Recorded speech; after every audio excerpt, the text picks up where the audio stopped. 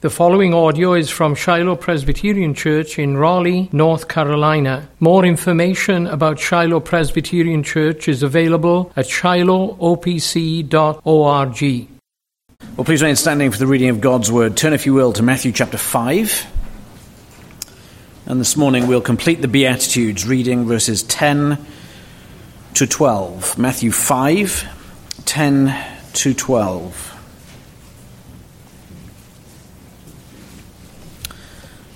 Well, let's give our attention then to God's holy word. Blessed are those who are persecuted for righteousness' sake, for theirs is the kingdom of heaven. Blessed are you when others revile you and persecute you and utter all kinds of evil against you falsely on my account. Rejoice and be glad, for your reward is great in heaven, for so they persecuted the prophets who were before you. Amen. Thanks be to God for his word. Let's pray. Lord, our need for you and the working of the eternal Spirit is absolute. Surely we can have no blessedness from you unless you see fit to bless us. So we plead with you, Almighty God, meet us now through your word. Speak to us. Give me words to speak. Sustain our minds and our bodies, that we all might worship you and bow before you now. We plead with you, Father in heaven, speak to us, that our faith might be strengthened, and we, your people, might learn to trust you. We ask this in Jesus' name. Amen. Please be seated.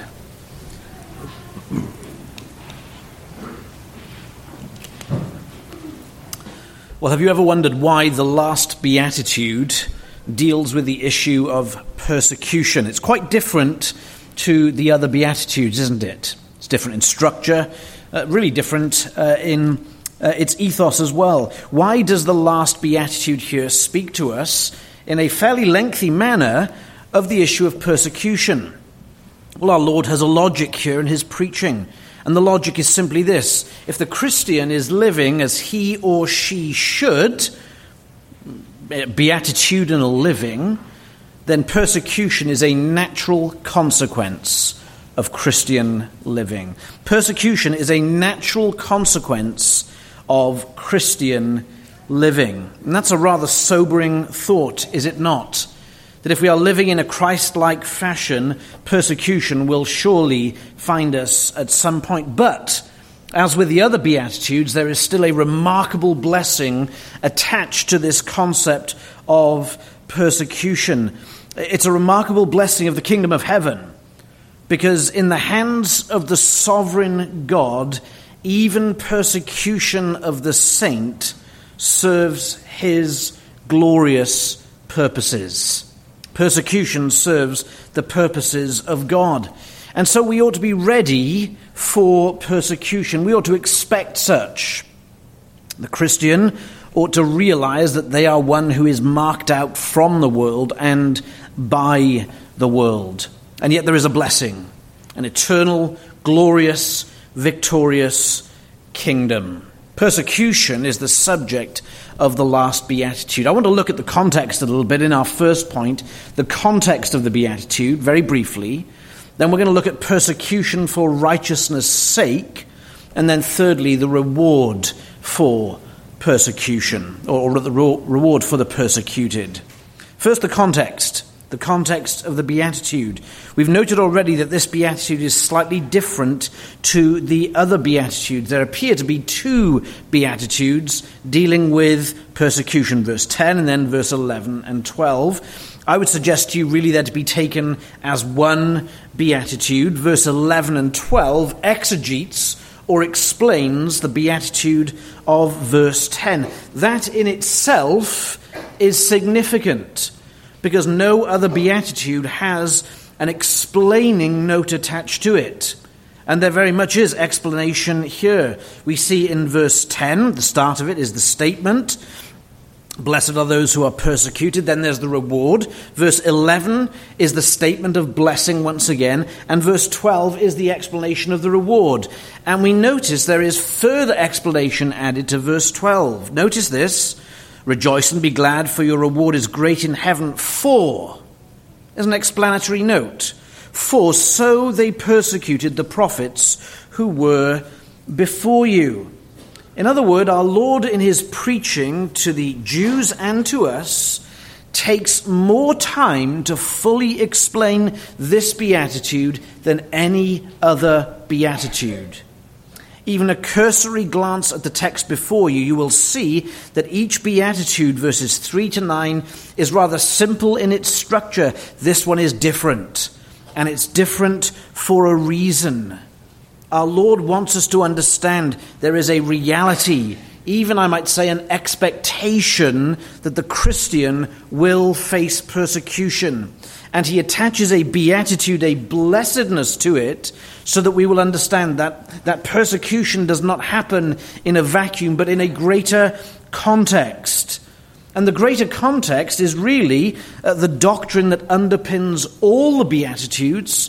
The greater context is the doctrine of union with our Lord Jesus Christ. Remember, the Beatitudes most certainly speak of the Christian, but first they speak of the Christ. They speak of the Christ. As it was for the King of the kingdom, remember back in chapter 4, verse 17, repent, for the kingdom of heaven is at hand. As it was for the king, so it must be also for the citizens of the kingdom. As our Lord faced persecution, so will we. Now, that clearly doesn't mean that every day of our lives we are perpetually facing dire persecution on account of Christ. No, the providence of God oftentimes protects us from such. But Christ here, friends, is teaching us a general truth for all ages and for all Christians. That if we act in a Christ-like fashion, we ought to expect the persecution of the world. So it was for our Lord Jesus.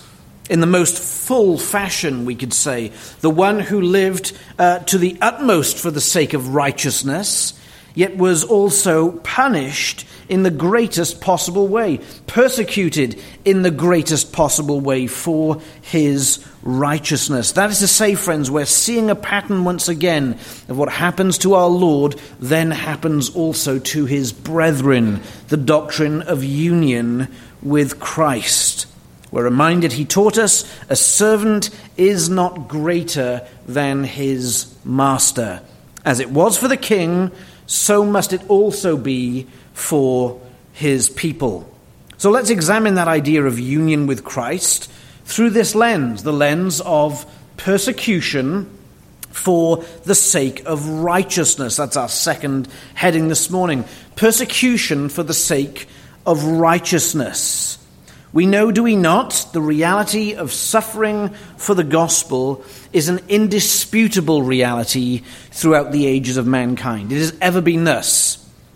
Adam and Eve and the serpent, Cain and Abel, David with the Philistines, David with Saul. We're even told here in verse 12, for so they persecuted the prophets who were before you. Persecution has been a universal reality for God's people throughout the ages. And it's a principle which is particularly true for the apostles of Christ, listening here, and all Christians. All Christians. It's certainly the reality that spoke to our Lord's life. No sooner was he born, we read in Matthew chapter 2 and verse 13, rise, take the child and his mother and flee to Egypt and remain there until I tell you, for Herod is about to search for the child to destroy him. Even at his birth, Christ was faced with this reality. We see it again replicated in the apostles in the book of Acts. We read in the early chapters, they rejoiced to be counted worthy to suffer for the sake of Christ. They rejoiced to be counted worthy to suffer for the sake of Christ. Now think about the apostles, the disciples. That's actually a remarkable statement about the disciples in Acts. They rejoiced that they were counted worthy to suffer for the sake of Christ, because throughout Christ's earthly ministry, they were wholly resistant to his predictions of his own suffering and their suffering. It's ironic, isn't it? When Peter was faced with the opportunity, he took forth a sword to fight for Christ. He then denied Christ. And yet here in Acts we read they rejoiced because they were found worthy to suffer for the sake of Christ. What had happened to them? The Spirit had worked in them, of course. The Spirit had worked mightily in them, opening their eyes to the depths and the profound nature of their union with their Lord. They were united to him in his life, his death, his resurrection, his ascension, even his earthly experience of persecution. They began more fully to understand their union with Christ. And that's really the heart of beatitudinal living. It is faith, dear friends, that unites us to Christ. And that calls us into a union with him, both in suffering and in glory. And the doctrine of union with Christ assures us that while we are glorified like our Lord, we must also suffer like our Lord. Friends, when a person believes in the Lord Jesus Christ, they become inseparably bound or united to the Lord Jesus Christ. They become inseparably bound or united to Christ. John Murray wrote on this, he said, the spiritual man, he means the Christian is the person who is indwelt and controlled by the Holy Spirit. When we say that union with Christ is spiritual, we mean first of all that the bond of this union is the Holy Spirit himself. For by one Spirit we are all baptized into one body, whether we be Jews or Gentiles, bond or free, and have been made all to drink into one Spirit. That is to say, friends, by faith and by the Spirit, we are united to Christ. That's why Scripture can speak in this way. Christ in you, the hope of glory. That's why Scripture can say we are in Christ, he in us, and we in him.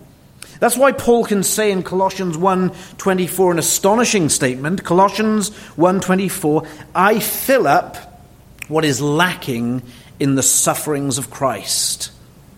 That's an astonishing statement. And there's no other way to understand it except through the lens of union with Christ. The persecution that Paul faced was the persecution that Christ faced. Because Christ and his people are so closely associated. They are united together. Paul says, I fill up my present and future sufferings, fill up what's lacking in our Lord. Not that, of course, there's any ontological lack in Christ. But he's saying this, that Christ in heaven is not yet united eternally, in a sense, in his immediate presence with his people. As they suffer, he also enters into that suffering. The Apostle Peter had much to say about persecution for the sake of Christ in his epistle. 1 Peter 4 and verse 12. Listen to this. Beloved, do not be surprised at the fiery trial when it comes upon you to test you, as though something strange had happened to you. But rejoice insofar as you share in Christ's sufferings, that you may also rejoice and be glad when his glory is revealed.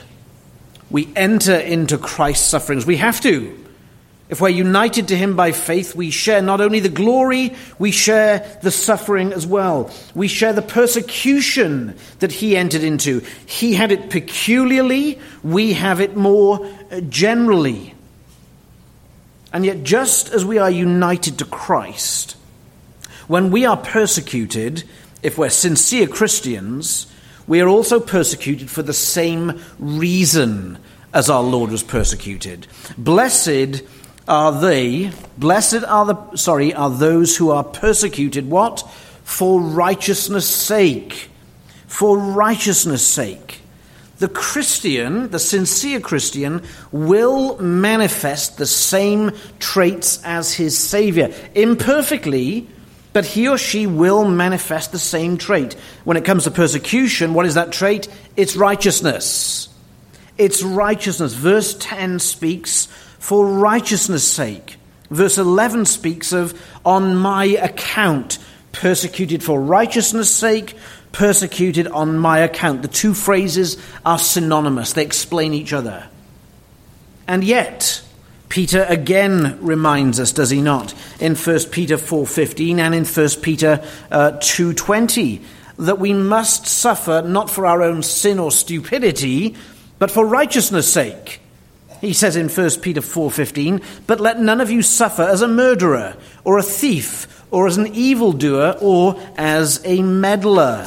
He speaks in 1 Peter 2:20, for what credit is it if, when you sin, you are beaten for it and endure it? There's no real blessing or grace attached to enduring something that you deserve. I mean, there's some, of course, but it's not the blessing of which our Lord speaks here. Blessed are those who are persecuted for righteousness' sake. Friends, the world practices unrighteousness. The Christian must practice righteousness. We must be categorically different from the world. Sinclair Ferguson wrote on this dynamic, real loyalty to Christ creates friction in the hearts of those who pay him only lip service, or indeed those who pay him no service at all. Loyalty to Christ arouses their consciences and leaves them with only one of two alternatives: follow Christ or silence him. Often their only way of silencing him is to silence his servants. Persecution for righteousness' sake. That's why the world seeks to discredit Christians. That's why the world seeks to persecute Christians, ultimately in an attempt to silence the claims of King Jesus. They will silence God, or attempt to. They will silence Christ. They will try and silence Christians at any cost. Because Christians who are worth their salt and light, as it were, remind the unbeliever of their own unrighteousness. Is this not a testimony to the deep wickedness and corruption of the heart of natural man? That the only actual message, the gospel, righteousness, that can actually deal with their greatest need, which is sin, they attempt to silence it in their own lives. Isn't that a testimony to the wickedness and corruptness of the natural heart? Don't let us ever forget, as Paul would say elsewhere, and such were some of you. All of us were that way, natively.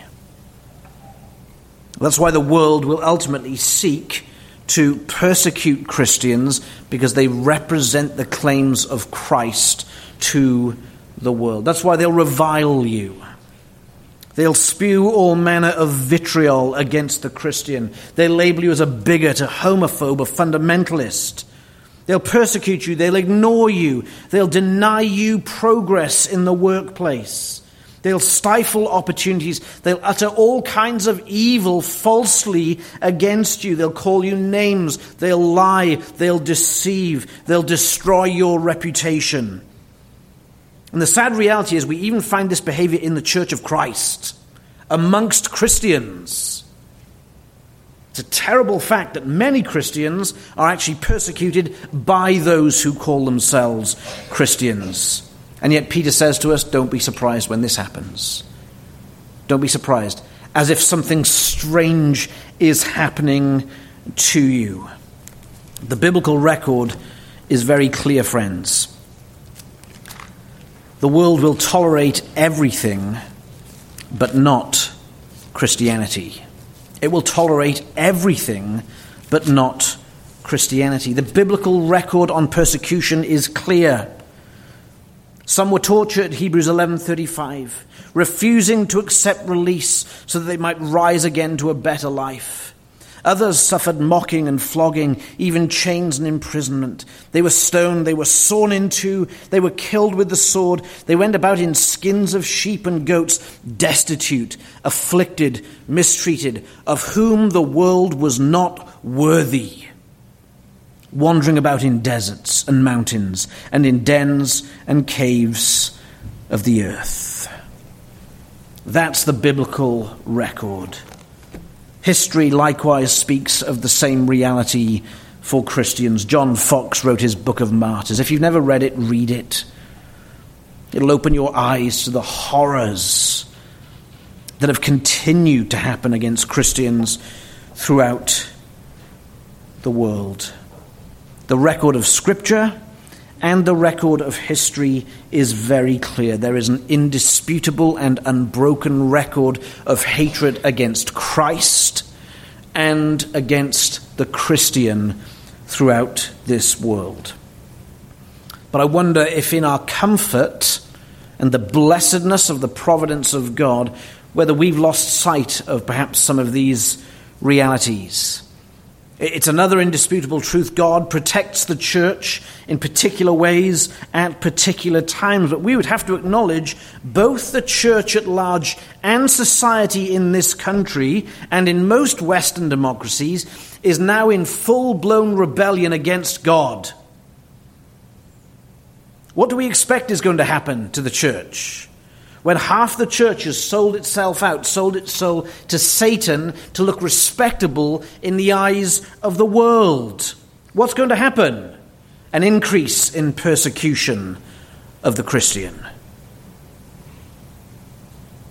Parts of the church deny the deity of Christ, the virgin birth, miracles, the afterlife, not to mention all manner of moral issues. Yes, the church has by and large sold itself out. We ought to expect such persecution that the saints of the past have seen.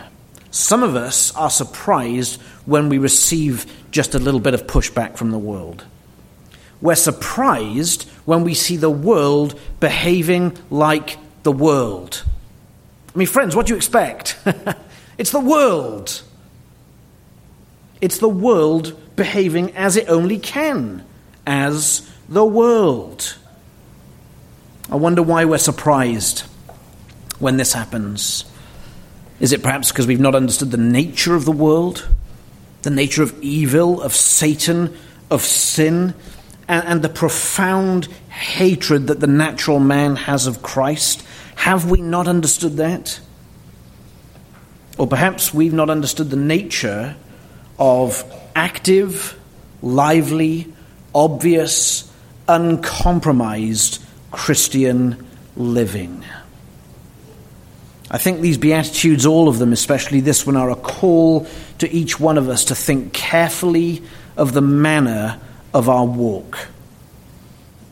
We're going to hear it next week about salt and light. Are we salt and light? The reason why verse 13 to 15, 16 comes after verses 2 to 12 is because that's what beatitudinal living is like. Salt and light. Salt and light, preservative and an illuminator. Are we living in such a way, dear friends? Are you living in such a way? Perhaps in your families, in your neighborhoods, your workplaces, those places where you rub shoulders with the world. Are we living as salt and light? And as we do so, are we expecting then to be persecuted? I think we should. I think we should. We should expect to be persecuted, because as they hated our master, they will hate his followers. And we ought to expect to share in his suffering, in his persecution. The servant is not greater than the master. But there is also a profound blessing attached to this kind of persecution. Blessed are those who are persecuted. Blessed are you when others revile you. Blessed. Another blessing poured out upon God's children. The blessing is what? For theirs is the kingdom of heaven. Do you notice we've returned now to the first beatitude in terms of blessing? The first beatitude, blessed are the poor in spirit, for theirs is the kingdom of heaven. Blessed are those who are persecuted for righteousness' sake, for theirs is the kingdom of heaven. The kingdom of heaven really here is the inheritance of the saints. It's the inheritance of Christ. It's shorthand for the reign and rule of King Jesus, the King of Kings. And we might immediately, when we hear of the kingdom of heaven, set our sights upon eternity, upon the blessedness of the glorified state. Revelation 21, Revelation 22, the new heavens, the new earth, where all pain and suffering and tears have passed away, and Christ's unadulterated rule is known by all who dwell with him. That's certainly in mind here, friends.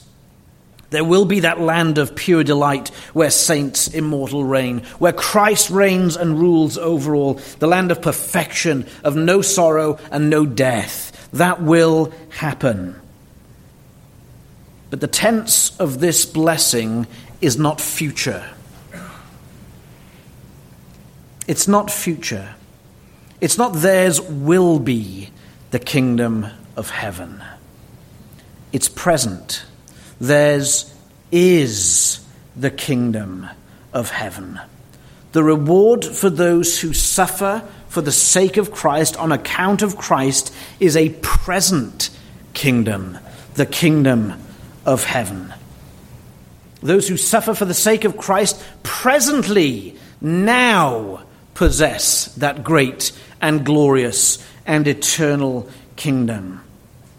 And the promise is this, the blessing is this, knowing more and more of the kingdom of Christ, knowing more of his love, knowing more of his delight in you, knowing more of his care and protection over you, his ordering of all things in your life, that all things must work for your good.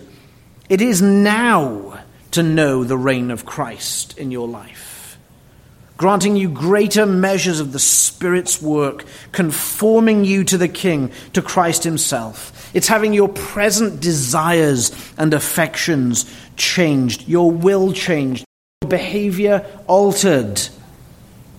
To have the kingdom of heaven is a present reality. And it is, dear friends, to enter into a full and blessed assurance that you are his and he is yours. Friends, the kingdom of heaven is simply this: life under King Jesus. Life under the headship of Christ. Life under his governance. To have it eternally, friends, is to have it now. So, friends, we come in a sense to the end of the first part of the Sermon on the Mount. The manifesto of kingdom life. Here is the manifesto of kingdom character. Poverty in spirit. Mourning over sin. Meekness before God and before man. Hungering and thirsting for righteousness. Being merciful to others. Being pure and undivided in heart. Being a peacemaker. And being persecuted are the traits of kingdom citizens. These are the traits we ought to be aspiring to in our lives. Not greatness, not a name, not fame or our own agenda, but life under the King. We're called then, friends, to examine ourselves. Are these graces part of your lives? Are these graces part of your lives? Because if, friends, they're absent from your life, in a whole sense, you're outside of Christ. You're not in him. You don't have faith. And while you may get away by seeing the church persecuted in this age, there's going to come a time where you'll come face to face with King Jesus on the day of judgment, and you'll be asked to give an account for all your deeds and why you did not receive him. It's a call to anyone here today without faith in Christ.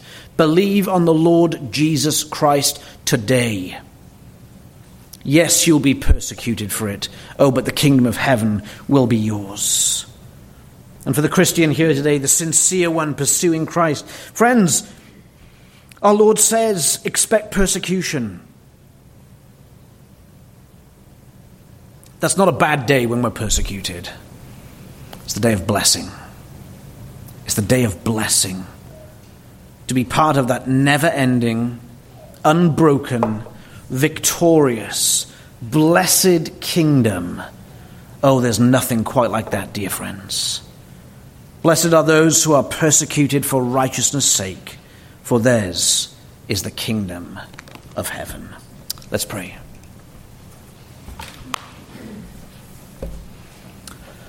Almighty God, we ask that your hand will be upon us this day for good, that we will be those, Lord God, who hear your word, do not sit over it in judgment, but rather receive it, work in each of our hearts, oh how we need it, Lord God. Be merciful unto us. May our trust in you be renewed this day, strengthened and fortified, so that we might go and live in that manner to which you have called us to live, serving you as we go out. Be pleased to bless the word now, and Lord, bless the supper as we come to it now, for we pray in Jesus' name. Amen.